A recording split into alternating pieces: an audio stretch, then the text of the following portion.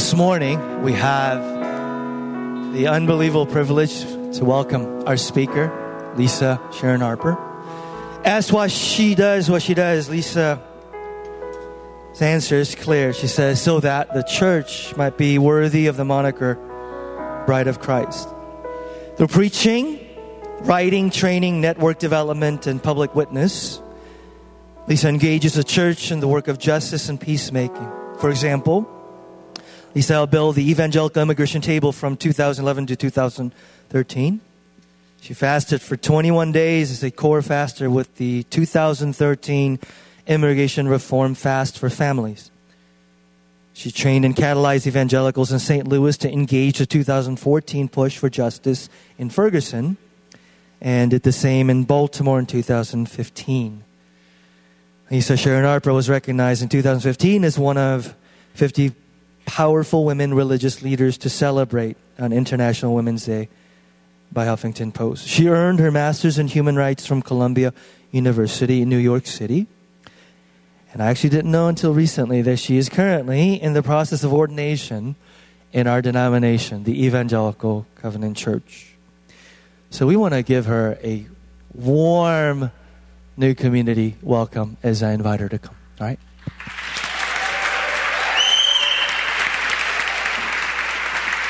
Thank you. Thank you so much.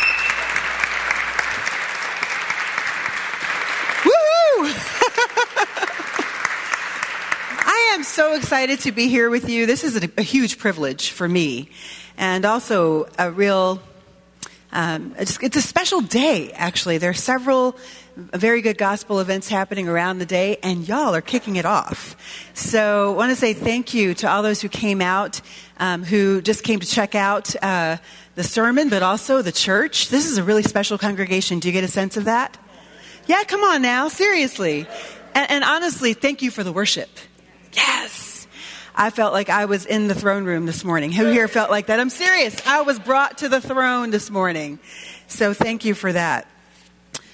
So what I want to share with us today is actually the product of 13 years of searching.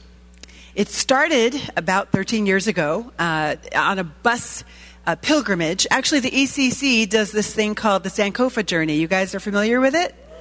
Yeah, Sankofa, right? So I didn't do that. Hello. But I did something very similar to it. Sankofa began, I believe, in 1999, 2000. Is that right? And about 3 years later, InterVarsity Christian Fellowship, where I was on staff, started doing this thing called the Pilgrimage for Reconciliation, where Sankofa is 1 week long. The pilgrimage was a 4-week journey, and it began with an orientation on the biblical concept of shalom. And then you go through this 4-week journey, and they only did it twice, actually, because it was really, really expensive. But anyway, but it was also worth it. That was an investment that they made in their staff and also their students the second year. But this journey messed me up. Can somebody say messed up? It messed me up. It messed up my understanding of the gospel. And so therefore, I was for 1 year depressed. I came out of this journey and came back and did not know how to process it. So that is what led me to 13 years of investment. Now let me there's a little bit of knocking. I'm wondering if it's it probably is my earring. So y'all, I'm going to be really kind of unconventional, and I'm going to take out my earring here. And I think that no, it's not helping. Tell me. Is that it? Oh, is that helpful? Can I put my earring back in? I don't really like to walk around with one earring. You know what? There we go. We'll keep it out. So there we go. If you get pictures, just take it from that side. There you go. So, I'm just kidding. So this journey changed my life. Now I want to share with you this journey. And then we're going to get into the text, go deep into the text that this journey drove me to. And then we're going to ask some implications for our world today. So you ready to go with me on a journey? All right, let's do it. So I want to share with you 2 snapshots from the journey. Remember, this is 4 weeks. The first 2 weeks, we retraced the Cherokee Trail of Tears. And it was all very significant for me because my family, according to oral tradition, We walked the Trail of Tears, actually, and we escaped in Kentucky and then hid out under assumed identities for the rest of ever. So we really can't trace our family lineage to Oklahoma because we don't have the family names pre-Trail of Tears. And that's part of the consequence of escape, is that literal break from the community, from the Cherokee Nation. But what also we experienced, and that this journey retraced, was the African experience in America from slavery through civil rights. And my family slaved in multiple states, actually. But one of those states was South Carolina. Another one was Kentucky. Another one was Virginia. And so we retraced the African experience in the Deep South. So it was basically, we did a big circle around the South. North, South, Deep South. And the first stop was this place called Dahlonega, Georgia. Are you guys familiar with Dahlonega, Georgia? Anybody heard of it before? Like 2 people. Okay, maybe 3, right? So, it's actually one of those places you don't hear a lot about. But would you believe me if I told you that Dahlonega, Georgia was the site of the very first gold rush in America? I'm telling you something that's true. It's not an alt fact. This is for real, right? Dahlonega, Georgia was the site of the first gold rush in America. Now, according to who you talk to, they'll tell you kind of how it sprung up. Some people point to a little Cherokee boy who found gold in the woods in Dahlonega, Georgia. And within a year, you had miners down there trying to mine gold. Other people will say a little African-American enslaved boy found gold in the woods. But it was all in Dahlonega, Georgia. So depending on who you're talking to, you get that story. But whoever tells you, if they know the story, what they will tell you, first of all, we went to the Dahlonega, Georgia Museum. And they showed us a huge film, we went into a big movie theater, and it was this really celebrated documentary about the ingenuity of the miners. Because you see, what happened was right around 1828, there was a recession happening in the North. And so they thought, well, this is one way for us to cure the recession, is to get more money into Americans' hands. And how better to do that than to get gold into their hands? So let's send people down to Dahlonega, Georgia to get the gold. But what they didn't tell them, or maybe they did and it didn't really matter, is that Cherokees were already living on that land. And so in this film, we're watching, all 25 of us, including children, right? Children, whole families are on this trip all together. And we're watching this film where they're celebrating the ingenuity of the miners that blasted the hills with water cannons and got the gold out of the hills. And a little boy who was Randy Woodley, I don't know if you know Randy Woodley, but Randy Woodley was our guide on this journey for the Cherokee Trail of Tears part of it. His son, Redbird, turned to his mother, Edith, and said, "Mommy, they didn't mention the Cherokees." They didn't. But when you walked outside of the movie theater, you could see on the wall there was a map that actually showed all of the lands that were parceled out for all of the miners that came out. They all got land from the president. But that land was directly on top of Cherokee homes and villages without permission. Snapshot number 2. Snapshot number 2, this is the end of our journey. We've literally done the whole circle. We've come back to Georgia, and now we're in Atlanta. The very place where we started in Atlanta. And the last stop was the King Center. Who here has ever been to the King Center? Okay, cool. Okay, more of you. So let me just tell you, y'all got to go to Georgia, and you got to go to Atlanta, Dahlonega, and you got to go to the King Center, whoever hasn't been there. It really is a must-see. I have to say, though, I had already been there just recently, so I wasn't really all that excited about going into the King Center. I was more just going in to support my buddies who were seeing it for the first time. But as soon as I came in the door, I noticed that there were paintings on the wall that they weren't there the last time that I was there. So I said, okay, let me go see this. This is a new exhibit. Let's go take a look, right? So go around to the walls, and there's this painting that I come across, and it's really they're all huge paintings, and they look like they're all by the same person, right? And so I go up to the painting, and it's really big, and I look and I'm going, what is this? There's a young black boy who is holding a huge bale of cotton, and it's overflowing, and he is smiling, and he's fully clothed and like really like clean, well put together clothes, might have even had it ironed that morning, and he had shoes on. And I said, whoa, there's something wrong with this picture, because enslaved people did not have shoes. In fact, that's why, we get the Black Spiritual, the old slave hymn that said, all God's children's got shoes. Because there was a proclamation from the soul of those enslaved on those plantations that declared in the face of indignity, there was a place where we had full dignity. Right? So I said, something's wrong here. So then I looked at the next picture right over here, and there's this rolling bucolic scene, And in this scene, there's also a family that is together, mom, dad, 2 children, picking cotton with smiles on their faces.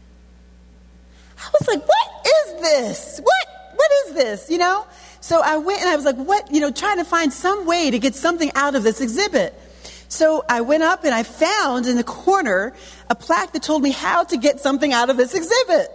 And the plaque said, examine the painting on the wall and then see if you can find the picture in the painting on the dollar bill that's next to the painting. Now, I hadn't even seen any dollar bills. I just kind of blanked over that. But I went back to that picture of the young boy with the bale of cotton, and I looked at it, and then oh my God, there's a dollar bill next to it. So I looked at the bale of cotton, and the dollar bill, and there was the young boy on the dollar bill. I said, what is this, like Monopoly money? What is this?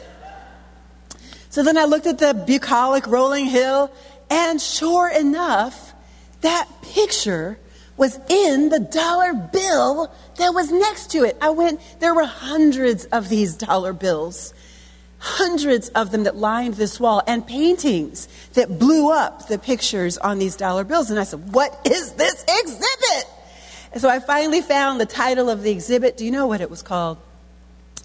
The Color of Money. Confederate Currency. You see, the Confederacy actually knew what they were doing. They were sending alt-facts around the world. It was propaganda. You see, because they knew that their money did not just stay in the South. It didn't stay. It actually went between them and New York through the stock exchange. It went all over the world. People were buying cotton in Germany, in England, in South Africa, from everywhere. So they were sending a false narrative of what was actually happening in order to justify what they were doing. And isn't it interesting that slavery was on the money?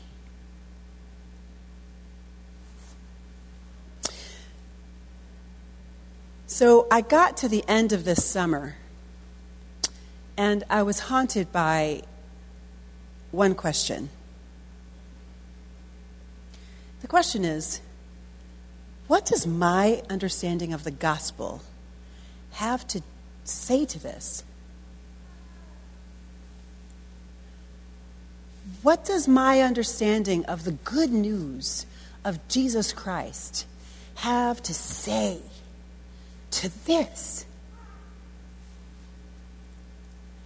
And I had to admit that my understanding came up mute in the face of some of the deepest injustice that ever hit our land and that my own family endured.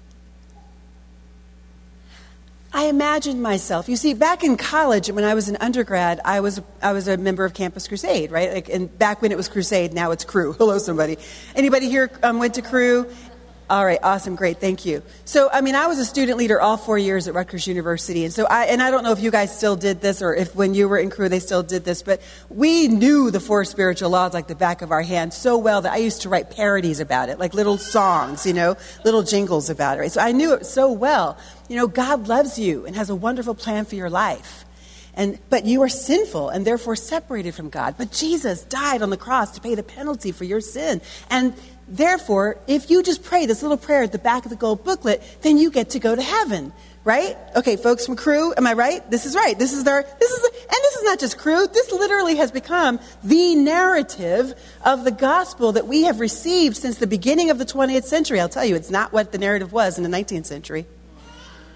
It isn't. But it's what we have taken into our marrow.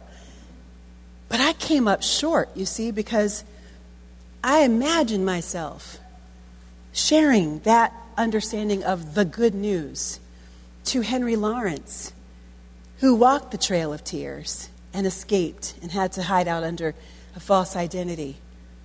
After maybe his mother probably died on the trail, and then coming up to him and saying, Henry, God loves you and has a wonderful plan for your life. But you are sinful and therefore separated from God. But Jesus died for the penalty of your sin, and so therefore all you need to do is pray this prayer at the back of the gold booklet and you get to go to heaven. And I imagine myself talking to Leah Ballard, who was the last adult slave in our family, who was mulatto because her mother was raped, and that's how she came to be, and who was a breeder. She had 17 children, not because she wanted to have 17 children, but because she was a breeder. Her master made her breed more money for him. And I imagined one time after some man came and raped her in order to give more money to her master, and going up to my great-great-grandmother and saying to Leah Ballard, Leah, don't worry, God loves you and has a wonderful plan for your life. But you are sinful and therefore separated from God. But Jesus died to pay the penalty for your sin. So all you need to do is pray the prayer at the back of the gold booklet and you get to go to heaven. Leah, isn't that good news?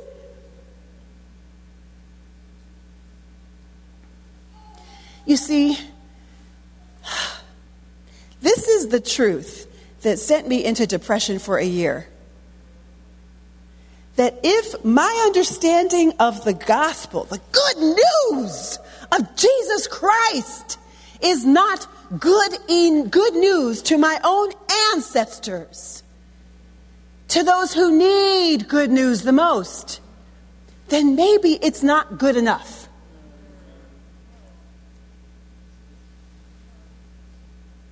And that's what sent me into Genesis.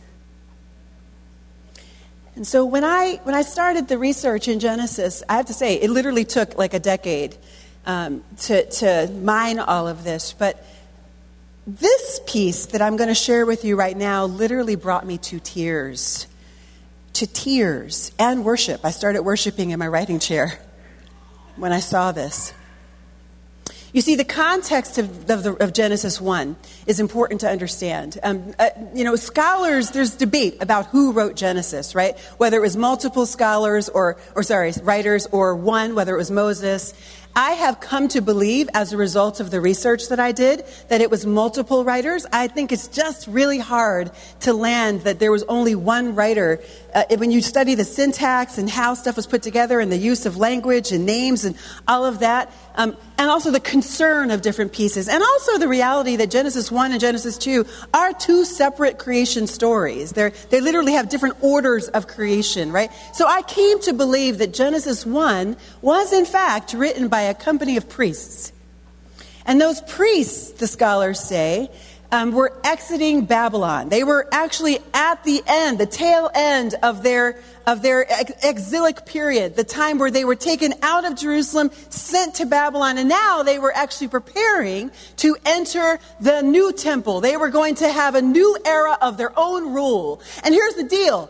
they experienced 70 years of oppression. That's about 5 generations when you consider how, like, they were, the ages with which they were having children, right? 5 generations of people having been told by their captors, their oppressors, you were created to be a slave. Because that's the worldview of the Babylonians. They believed that all humanity actually was created to be the slaves of the gods. And they believed that especially the booty of war, which they were going to be their slaves, right? So they were told, you are slaves. They were told, you are nobody. I'm sitting there going, whoa, this sounds a little familiar, right?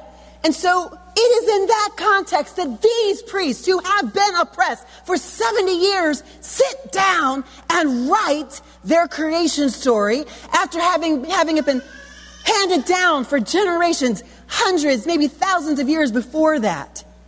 But they said, no, we're going to write it down now. And when you study the text in Genesis 1, you see incredible parallels with the Babylonians' creation story.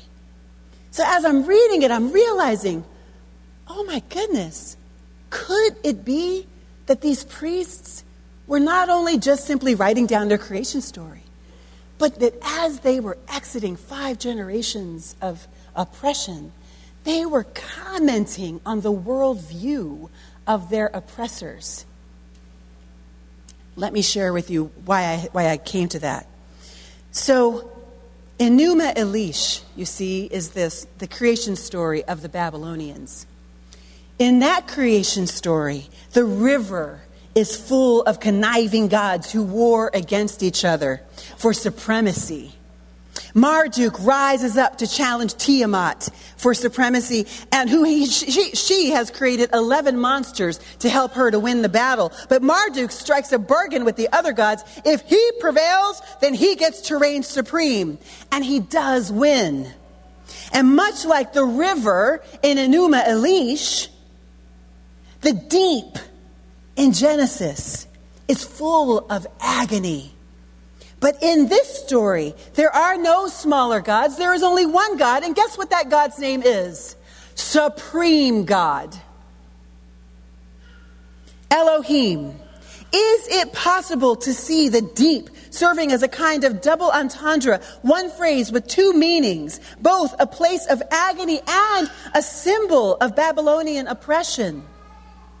The earth is a vacuous desolation. It is a surging mass of water surrounded on all sides by misery, destruction, death, sorrow. All translations for that word darkness, ways you can translate that word darkness. And then action.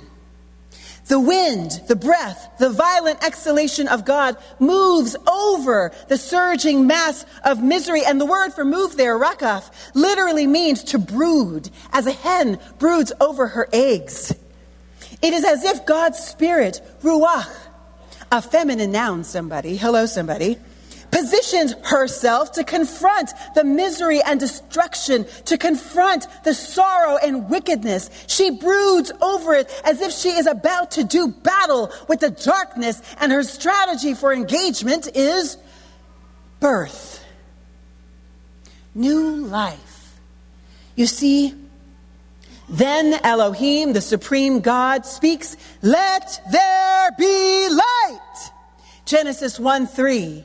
And light is born into the world. And Elohim saw that the light was good, and the voice and command of God births light. And there is clarity, and there is happiness, and there is goodness that is birthed into the world for the very first time from a cesspool of despair. And this was the context of those priests exiting Babylon. You see, they had experienced that cesspool of despair for 70 years. And yet now they were free.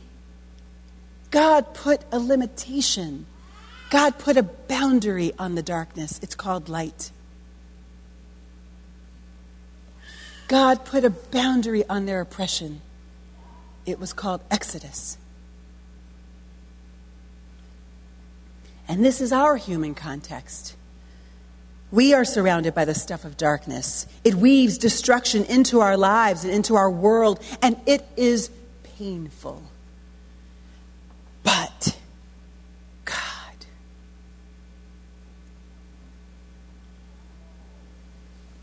There are 3 words. One is actually a phrase that I want to really kind of share with you, because these 3 words unlocked this text for me. The first is actually the phrase. It's Tov Me'od. Tov Me'od. Tov means good and Me'od means very. And it's what we find at the end of Genesis 1, this epic, Hebraic poem. And the reason why we know it's an epic Hebraic poem is that the word Tov is used usually in that context, in the context of epic Hebraic poetry. That's where you find the word Tov used in Hebrew.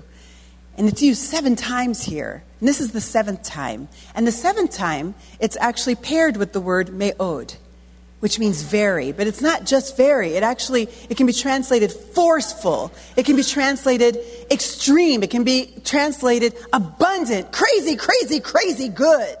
Right? In fact, you could even make a case for violently good. Whoa. So when God looked around at creation and said, this is very good, this is Tov Me'od, the original hearers would not have thought that God was saying, ooh, that's a good walrus over there, or that's a very good cloud I just made, or that's a really good human being. No. What God was saying and how they would have understood it is that the relationship between things is very good, because Tov exists between things in the Hebraic mind. Goodness is not located in the thing. It exists between things. So God was talking about the radical goodness of all of creation, of the relatedness between all of the created order, all of the created world. The relationship between humanity and God was forcefully good. The relationship between men and women was forcefully good. The relationship between all humanity and the rest of creation was forcefully good. The relationship between all creation and the way things worked, the systems that governed us, was forcefully good. There was no cursing in Genesis 1, only blessing. You see? That's what very goodness looks like. Now, I want us to go a little bit further back in that same day, at the top of the day, when God creates humanity. And God says in Genesis 1:26, then God said, let us make humankind in our image, according to our likeness, and let them have dominion over the fish of the sea, and over the bird of the air, and over the cattle, and over all the wild animals of the earth, and over every creeping thing that creeps upon the earth. So, in this text, we see 2 words that jump out. The first one I want to bring out is Tselem. It's actually the word image. So that word image is the word Tselem. And the thing that's so radical, there's several things that are radical about this, but the thing here is that they are talking in the context of the Babylonian Empire. After having been oppressed for 70 years by people who, in their worldview, the only ones who possessed the image of God were the royalty, the kings, the queens. Those were the only ones who possessed the image of God. And actually, up to that time, every empire before them had also held that belief, that the image of God is only born in the king and the queen. So it is radical departure from worldview that is held by empires all around, that every single human being is made in the image of God. My Lyft driver was made in the image of God.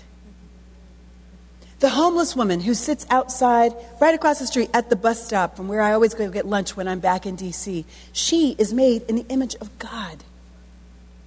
The woman on food stamps who needs that extra supplemental income in order to be able to feed her children, she is made in the image of God.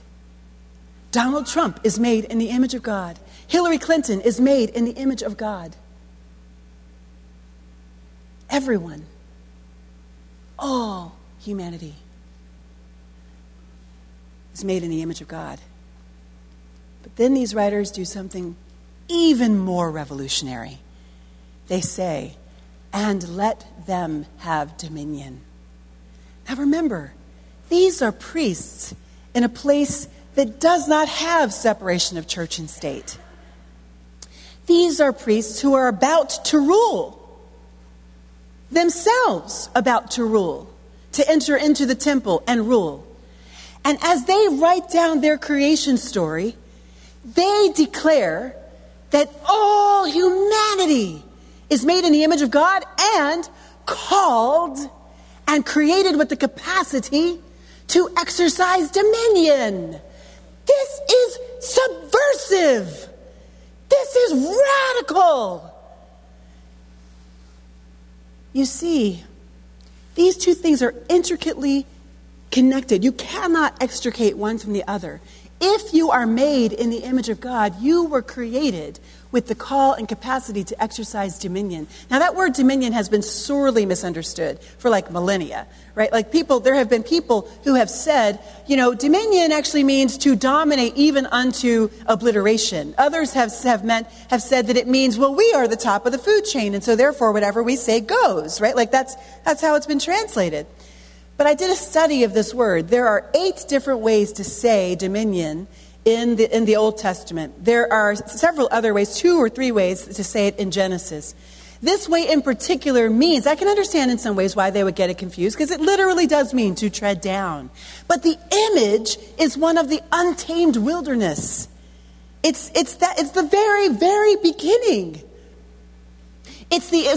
So here, I went to Bosnia, actually on the 2nd year of the pilgrimage. We went to Croatia, Bosnia, and Serbia, and started at Dachau, actually, in Germany.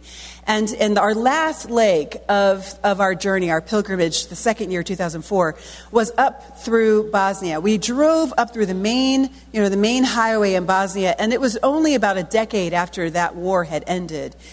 And you could still see houses that were bombed out because, you see, the Serbian army made it their war strategy. Their strategy was not to necessarily only to bomb military targets or state targets. You would normally expect that in a war. But no, what they did literally, they had as their strategy to kill the homes of the people. So they would sit across the street, no joke, literally, with a cannon, and then also with machine guns, and they would shoot up the house and bomb the house, somebody's home, across the street until they had killed the home. So now we're driving up that main street in Bosnia, and you can see, it's not a street, it's actually a highway. You can see homes along the sides of the highway that had been bombed out. You can see the bullets riddled all the way through, right? You can see big holes in the roofs, and up through the roofs are growing now trees. This is what happens when humanity is not there to maintain the boundaries. That's really what Rada, dominion, means, to maintain the wellness of the relationship, to maintain the boundaries of what God created, the boundaries between the different pieces of what God created. The well relationship, the radically good relationship. So it would grow up all over. That's, for me, the clearest picture of what it looks like not to exercise dominion. Earth is not cared for. It's not cultivated. And then in Genesis 2, you actually get an even clearer picture, though the word is not used. In Genesis 2, you can actually see that when God sets the human being in the middle of the garden and says, till and keep it. You know what those words till and keep mean? See, tilling and keeping, that's the clearest picture of dominion we get in Genesis 2. Do you know what till and keep mean? It means serve and protect. Chicago. Serve and protect. So, what it looks like to exercise God's kind of dominion is to serve, to protect, to cultivate, to steward, to exercise agency, to make choices that impact the world towards its serving, its protection, its cultivation. Does that make sense? Right. So, there are some implications here. One, very goodness is about the overflowing wellness of all relationships in creation. Two, to be made in the image of God is to be called by God and created with the capacity, all things being equal, to exercise rada, dominion, stewardship of the world. Three, when we govern ourselves, our families, our communities, our churches, our cities, our states, our nation, our world, in a way that diminishes the capacity or fails to recognize the capacity of any people or people group to exercise dominion, then we are also diminishing the image of God on earth. Let me say that again. When we govern in a way that diminishes the image of God in any people or people group, fails to recognize it, diminishes their capacity to exercise dominion, then we are also diminishing the image of God on earth. We become an enemy of the image of God, and therefore an enemy of the kingdom of God. Because where does the kingdom of God exist? Except in the ancient mind where the image of that God flourishes. Do you see? In the ancient world, one of the first things they would do when they would conquer a civilization is they would tear down the images of the king.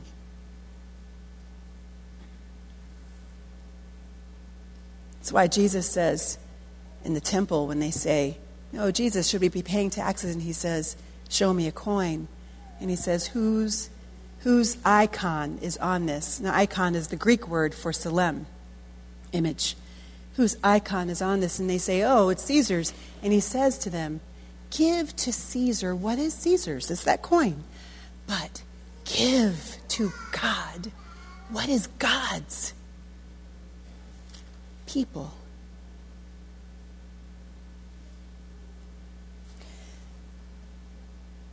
So the thing is that when we think about this in our context today, we have to think about our American context. And how have we asked the question, how have we answered the question, rather, of how we govern ourselves? Okay? So, y'all, it's often thought, we're not supposed to be talking about politics, right? Not in church. It's like, why are we talking about politics in church? Well, let me just share with you what politics really is. I'm not here to be partisan. That's not my goal. That's not my thing.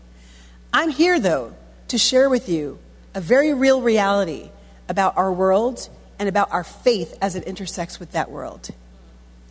So here's the deal. Politics, in its purest form, is very simple. It is the conversation that we have together about how the polis shall live together.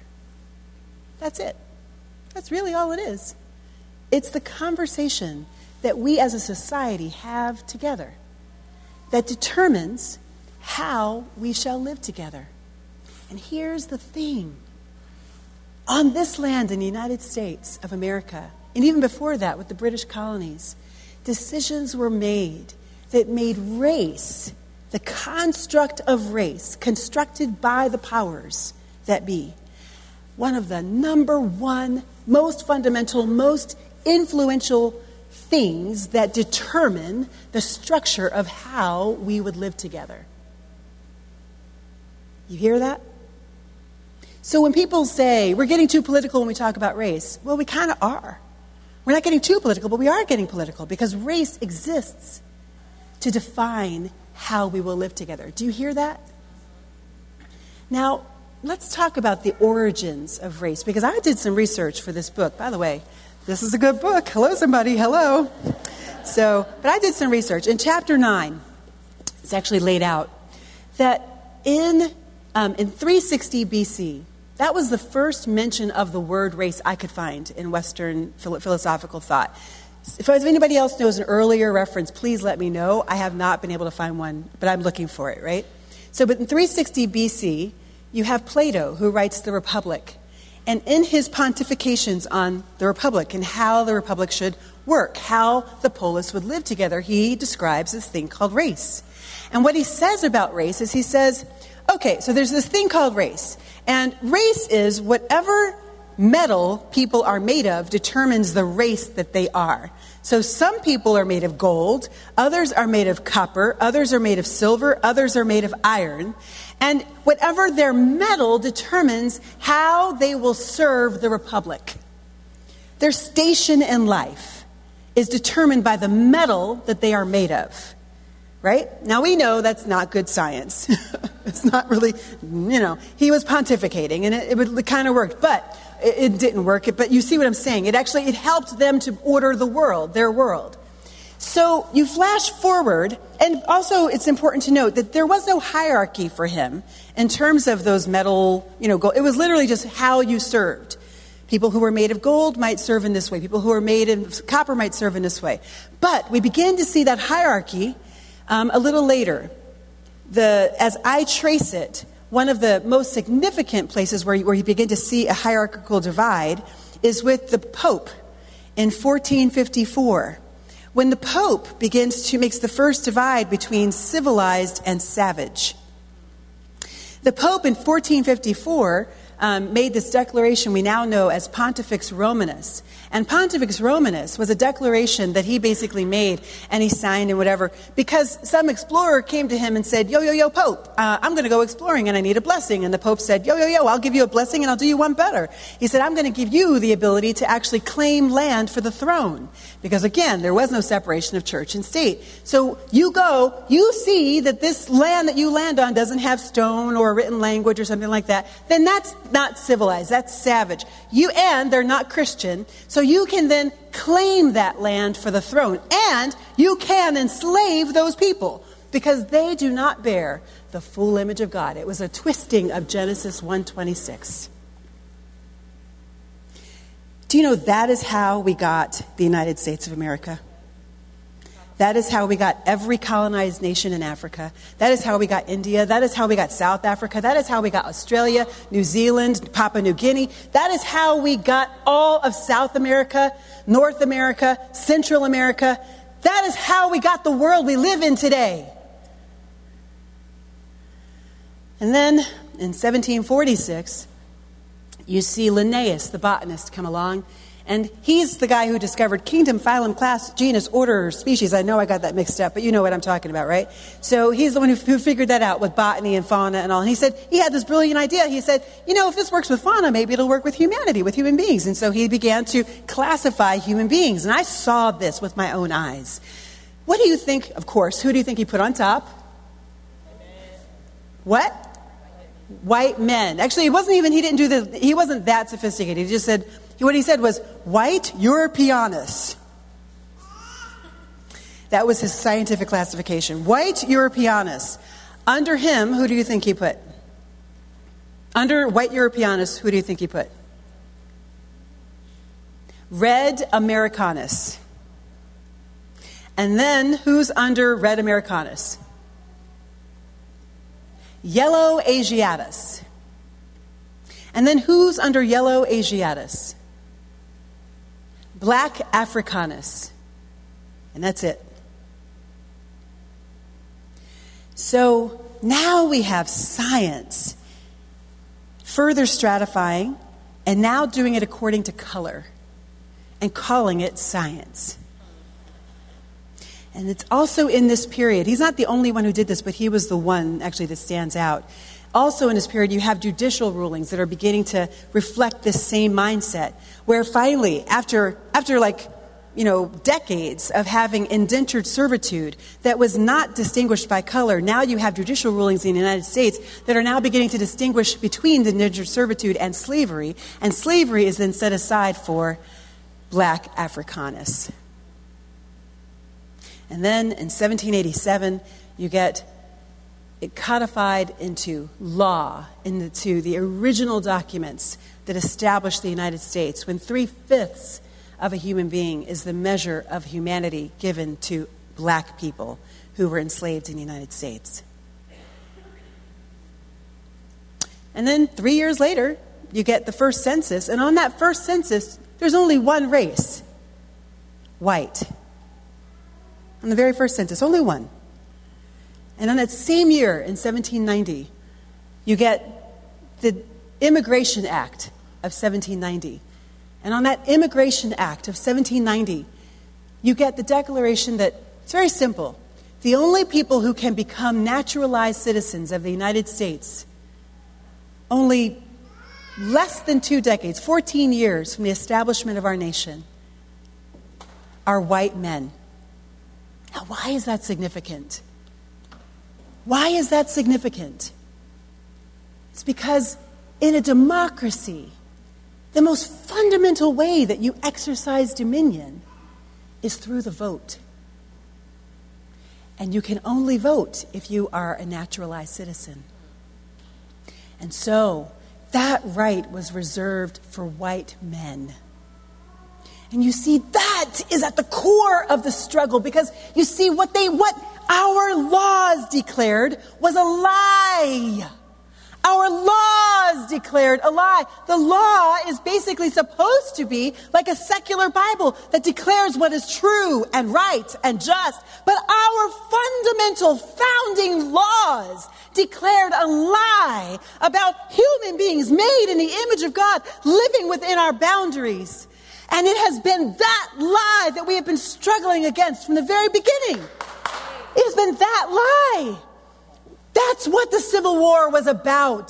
That's what the amendments, the 13th, 14th, 15th Amendment were struggling against. That's what Jim Crow was struggling back against. That's what the Civil Rights Movement was fighting to be fully realized as a full human being, made in the image of God, called and created with the capacity to exercise dominion. That's what this struggle has been about, and that's what dog whistle politics has been about. Dog whistle politics has been about the fight to kind of try to retain that white supremacy in this United States, that reserved right of dominion for white people. Yes, that's what it was about. That's what mass incarceration is about. That's what police brutality is about. That's what our struggle is about. That's why the whole country erupted when Barack Obama became president. Because we finally thought, oh my God, the image of God in us has been recognized. It has been affirmed. And that's what Donald Trump's presidency is about. It is about putting us back in our place. Talk about it. It is about the declaration of some who feel like they got left out when others began to rise up. That, oh, no. This land is not your land and my land. This is my land. Now, here's the thing. The repercussions of this for the church are huge. Because you see, it is the church. It is the evangelical church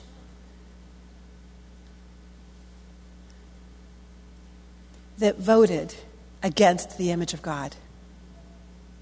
The flourishing of the image of God for all within our borders. And I have had people say to me, but we just need to give him a chance. We just need to give him a chance. And I'm speaking to you. I'm speaking to you not from a partisan place. I'm speaking to you as a black woman. A black woman who has found the image of God in her and want to share the beauty of the flourishing of the image of God when all of us get to flourish with the body.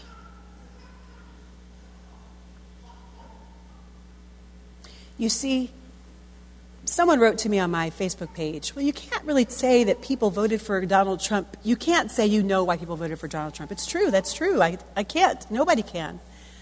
But it is clear. It was clear from the very first speech he made, all the way through at every rally, to the very last speech he made, to the very first appointments to his cabinet, Bannon, Sessions, Flynn,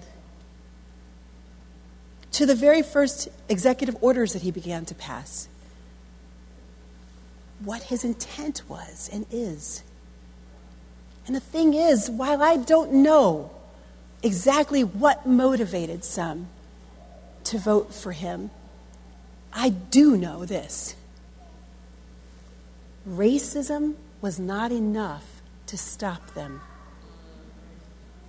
So, in the words of Beverly Tatum, who wrote "Why Are All the Black Kids Sitting Together in the lunch area, the cafeteria?"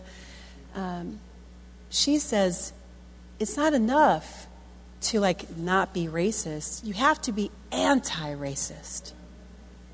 Because the thing is, we live in a world where racism is actually the norm. It's not just racism, it's racial bias in the way that we structure our society. Because we have decided, we've made decisions from way back to forward about how the polis will live together, and it has been structured around race. This city especially, has been structured around race, explicitly. And so, there's no way for you to stand still. If you stand still, you will be going with the flow, which is racial bias. So she says you have to be anti-racist. You have to run against the pool, against the undertow. And what I know is that those who voted for Donald Trump, even those in this room, even those across the country, I don't know who you are, I don't care. But it wasn't enough. They were not anti-racist. And the thing is, the church,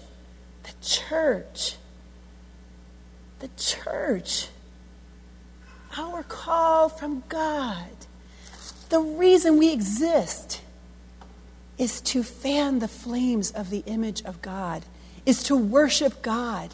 How can we say we are worshiping God when we are assenting to policies that crush the image of God among us?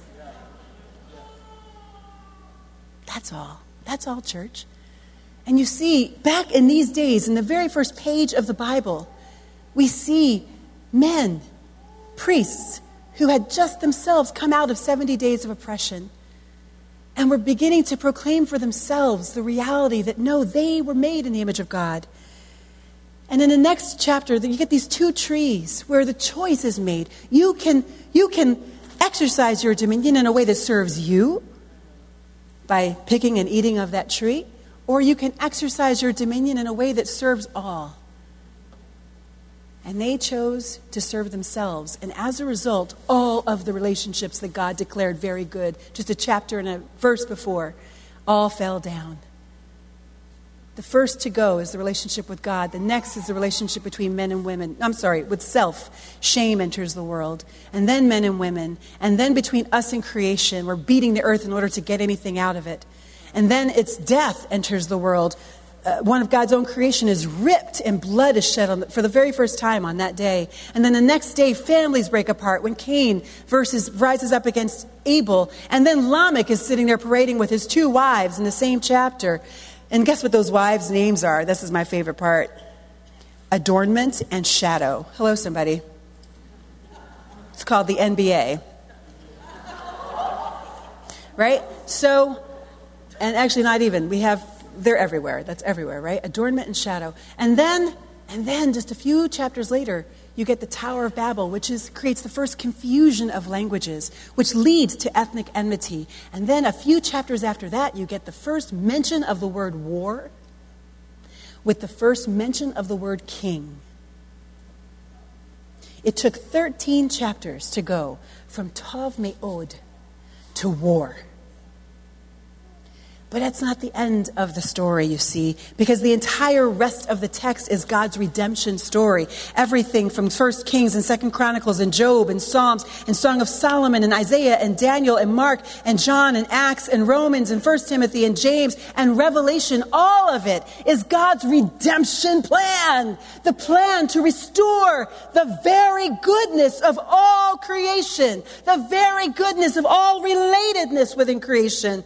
And what my favorite scene, and I'll close with this, my favorite scene in Scripture is that which is written at the very beginning of Luke 1. In Luke 1, we see the confrontation of kingdoms. We see in Luke, the writer of that gospel, begins his gospel by saying, in the days of King Herod, in the days of a despot, in the days of a man who would kill his own family in order to keep power, in the days of a narcissistic leader, in the days of a man who killed and partnered, colluded with Caesar in order to help an insurrection, actually help squash a possible insurrection, 6 years before Jesus was born. 6 years before he was born, they say 2,000 people were crucified in one day. And Josephus says 500 people per day after that by another general. Josephus said that the soldiers got so bored with crucifixions, they began to put the bodies in different positions to amuse themselves. That's the context within which Jesus is born. That's the context. Blood ran in the streets of Galilee where he was born. In that area, the West Bank, Palestine today. This is the context that our Savior was born in. And when he was born, the writer says, in the days of King Herod. You see, the writer of Luke is setting up a confrontation between the kingdoms of men and the kingdom of God.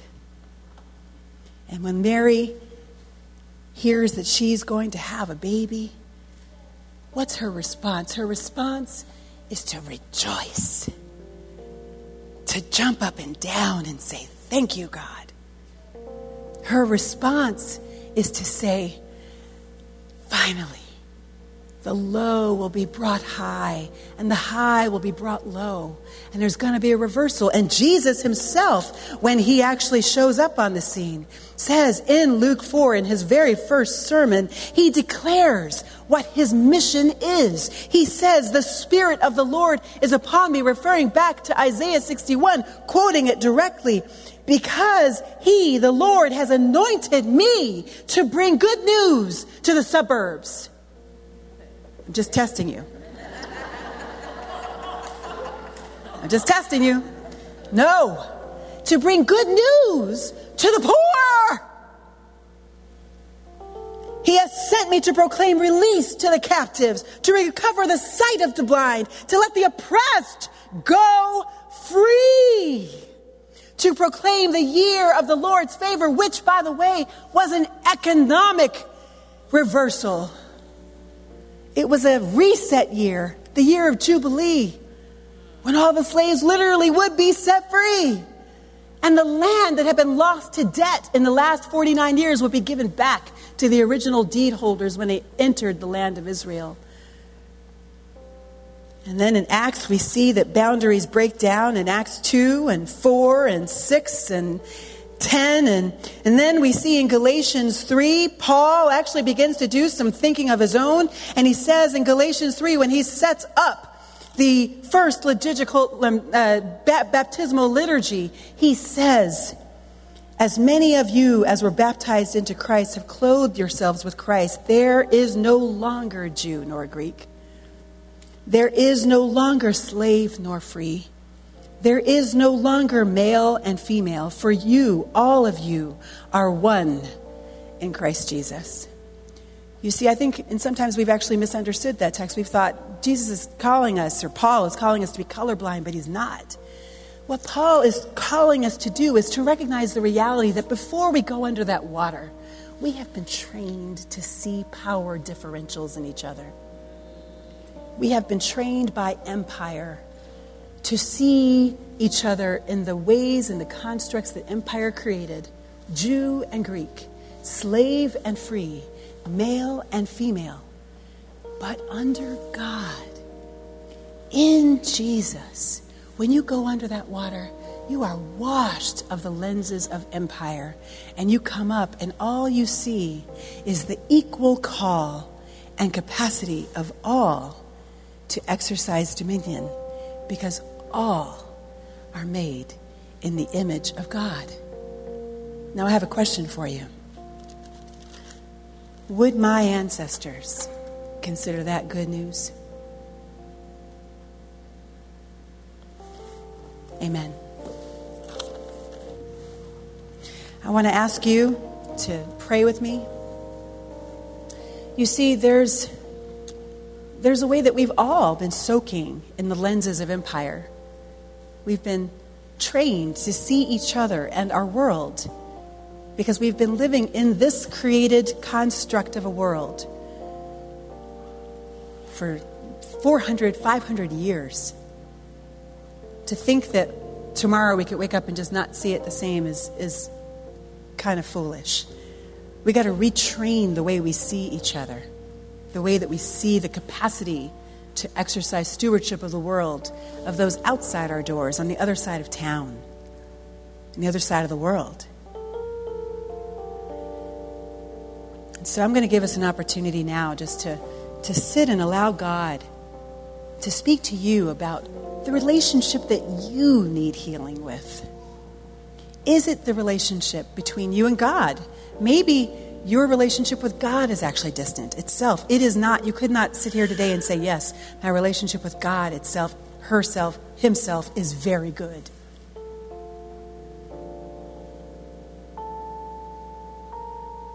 You need God to push in and press in and get close today. And then for some others, maybe it's a relationship between men and women. The break is there for you. And you need God to do some healing. And for others, it might be within your families. And others still, it might be within your communities or between ethnic groups. Or even between nations. Let's allow God just a moment to speak to us, just to identify that space, that place where we need healing. And then I'll close us with prayer. God, we open up this time and space for you to speak. And God, I know that you don't need time. You don't need a whole lot of time to speak. You know what you're doing. You know how to be heard. So God, we ask that you would speak to us about the place where you want to come and push in and create healing in our lives. We welcome your good news. We thank you for your good news.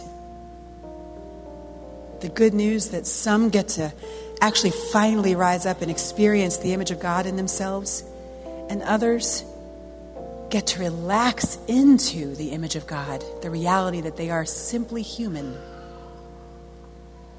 but fully human in the image of God in themselves. Speak to us, Lord.